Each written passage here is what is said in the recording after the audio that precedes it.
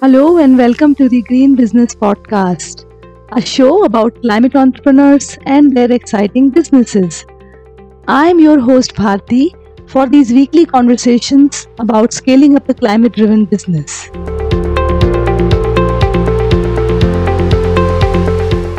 Today I'm very excited to meet Prabhu, who is founder of Respose Technologies. Respose is the largest manufacturer of e-waste processing machines in India. And their mission is to create a network of small businesses who can recycle e-waste locally. Welcome to the show, Prabhu, and thank you so much for coming here. Thank you, Bharti, for inviting me. It's delighted to be on your show, and welcome to all the guests who are going to listen to us. Okay. So, Prabhu, you started recycling e-waste almost 8-9 years back, much before it was fashionable to recycle. Please give us insights into your journey of starting Respose. Oh, I like that word. Fashionable to recycle is interesting choice. The thought of an environmental-centric business was in my mind since a long time. But by the time I could gather the necessary courage to quit the comfort zone, it was more than 18 years. Right. I was in the IT industry for almost 18 years when I decided to quit, and I joined IIM Bangalore. Now, during those 2 years at IIMB, I got a lot of time to think and plan. Right. My first business plan was actually written in the IIM campus. Excellent. And once that was written, I started. I just found a co-founder and we started. Okay. So I believe you started as an e-waste recycler, but now you are creating a network of e-waste recyclers. So take us through that journey as well. Yeah. We did change tracks. We started with the intent of being a small e-waste recycling company in 2010. Right. We set a target for a meager 300 tons capacity per annum, considering what seemed possible given the Indian e-waste scenario at that point in time. With that number in mind, we started scouting for machinery, and we found that there was no one in India providing the required machinery. So we looked internationally. We liked the price points of the Chinese, but the quality was a question mark. And we liked the German quality, but the price was a question mark on our pockets. And of course, partly they were also heavily oversized. The German machines were oversized as well. And India is a very different market. Things do not work here the same way as they do in the West. We have collection limits. We have investment issues, but we have ample labor. Right. So the machinery had to be customized for our use. We could not possibly just import something and start using. Right. So that's how we decided to build something ourselves for our own use. So it's like we looked both east and west and decided the home is the best, and we started. So it was like we drew the complete process on the whiteboard, and based on the process, we Indianized a lot of things and built our machines accordingly. So somewhere during our research, development and design process, we thought that it may be a better idea to be an enabler for the recyclers in India rather than just do things ourselves. Because how much could we do as a single entity? Right. Our mission of cleaning the planet could be served better by democratizing the technology and providing affordable and reliable machinery to more number of smaller players. That way we could serve our cause better. So today we have enabled 23 recyclers in India with a cumulative capacity of over 50,000 tons per annum. Right. We couldn't have done it ourselves. Right. Okay, so talking about these recyclers who you assist, how do economics work out for them? What kind of investments, how much waste, what kind of waste do they need to collect? Okay, there are a couple of questions bundled together. So let me just dismantle those questions a little bit. Right. So first, let's look at the investment. Investment depends on the target capacity. We generally recommend a new startup to start with something like 500 tons per annum and scale up to 1000 tons per annum. Okay. That kind of setup needs machinery worth about 40 lakhs and a working capital of another 40 lakhs, plus add the land, building and other expenses, rent and other expenses. So it's about 1 crore worth of a project. Right. Of course, one can have 30 lakhs from their own investment and rest can be through external money. I mean, you are good at that, you know. Yeah. But this 1 crore size project is a sweet spot. It fits in the budget. The targets are fairly achievable in terms of collection. And at this level, the recyclers can break even in about 18 to 24 months, provided they are able to collect at least about 70-80% of the capacities. Okay. So the next question was, what should they collect? What should they collect is, practically you will not be able to cherry pick. Once you go for collection, you will not be able to cherry pick. So you will need to collect everything that comes, is categorized as electronic waste, and the machine is able to support it, the process is able to support it anyway. So when I'm talking about 18 to 24 months break even, that is considering a mix of everything. A homogeneous average collection over a entire year. Right. So that way you will be able to get it that way. Okay. Of course, as you get more collection, you can start thinking of and planning for precious metals. Precious metal recovery is not viable unless you hit about 5,000 tons per annum. Okay. So that till the time you get that 5,000 tons, recyclers need to steadily build their business with copper and aluminum recovery and a bit of resale and refurbishment. So that's what we generally recommend.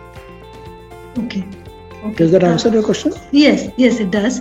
And since we are talking about the quality of e-waste, etc., just a general question for my knowledge, that if I use a better quality computer or a better quality phone, does that mean that it also gives better quality e-waste? Yes, very much. See, as technology is progressing, we are seeing lighter, smaller, faster devices. Right. What it simply means in terms of materials is these materials are newly forged. There are new materials which have not been existing earlier. Point number one. Point number two, more of precious metals are used because design is becoming smaller. Heat dissipations are. We need to provide for better heat dissipations. Designing is becoming minimalistic, efficient. So that's how the intrinsic quality of material used in the devices is increasing. Also, the number of these new age devices is skyrocketing. From a recycler's perspective, it is good because you get a better quality of material. But at the same time, it's also bad news because earlier he needed to collect, say, about 100 devices to complete a 1 ton, let's say. Now, for the same 1 ton, he needs to collect 120 or 130 units. Okay. So it's like you need to do a little more work to achieve the same amount of collection in terms of volume. But the economics per ton are also going up by 30 to 40%. Okay. So net it is good. Okay. It definitely helps. Okay. And we have had an unprecedented year of crisis, right? So how have your entrepreneurs survived this, and what innovation have they brought in to be able to survive this crisis? COVID surely had an impact on all industries to varying degrees. Right. Of course, some industries really flourished in this pandemic, while some sadly had to shut down as well. As far recyclers are concerned, I think they had a mixed time. Most of our customers, they had a mixed time. For the first 2-3 months of the lockdown, it was difficult for everyone. We're just not able to fathom what's happening. But later, most of them have been able to find a good traction because slowly all those unlock stages started and people were able to travel. Of course, it added to the cost of doing business, but at least things started moving in. People got used to video conferencing, etc. And things started to work from there on after the first 3 months. The good part of COVID is that this work from home culture has picked up quite a bit and is sure to continue. Right. Now, because of this, the influx to urban centers and the digital divide will likely to be reduced. I mean, they will reduce. That's what I feel. Okay. Rural economy will also start growing because a lot of people who have migrated to their hometowns may choose to work from there.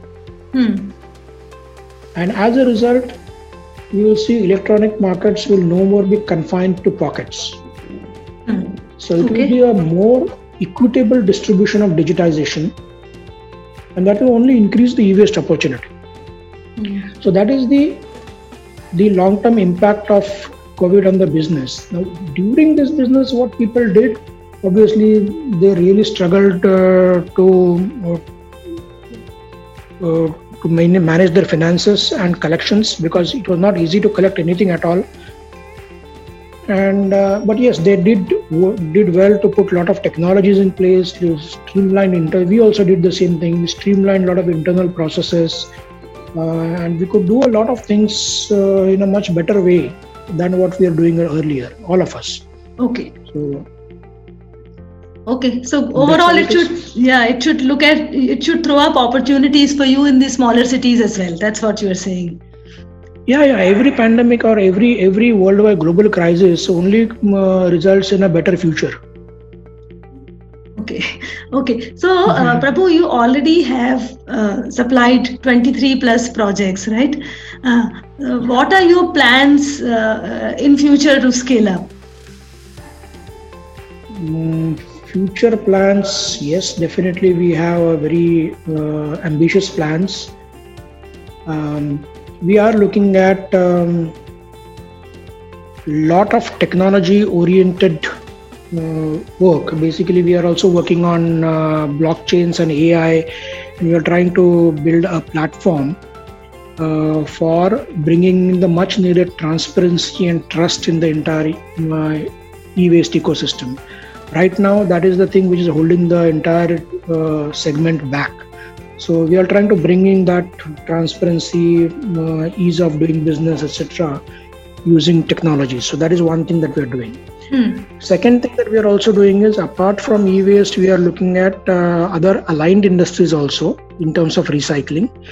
But obviously, like for example, when I talk about automobiles is like almost an electronic device now. Yes. And with the new electric vehicles, etc., coming in, it will be very difficult to say that this is not an electric device. So that's the kind of allied expansion that we are doing in terms of newer products and newer technologies. We are also trying to help our existing customers for shoring up their collections. Again, through the same technology platforms that I talked about, a slightly different variation of that. But yeah, these are things that we are planning. Okay.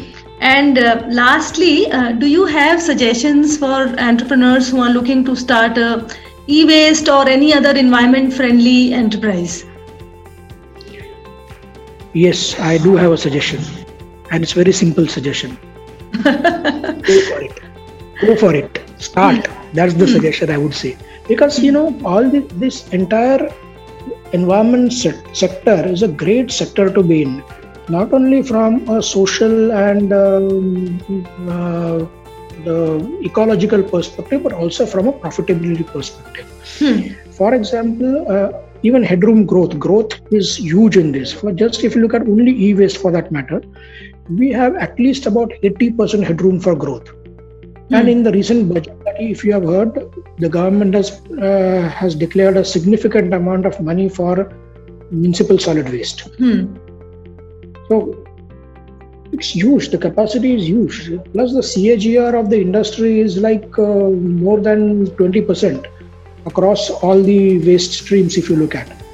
In case you are considering starting an environment-centric business and you have the willingness to dig in your heels and stay invested in terms of both efforts and money, jump in right away.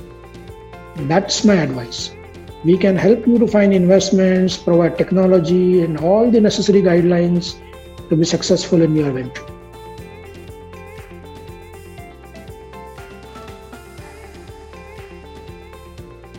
Thank you for listening to the Green Business Podcast. For free resources and materials, head over to finetrain.com. Thank you so much.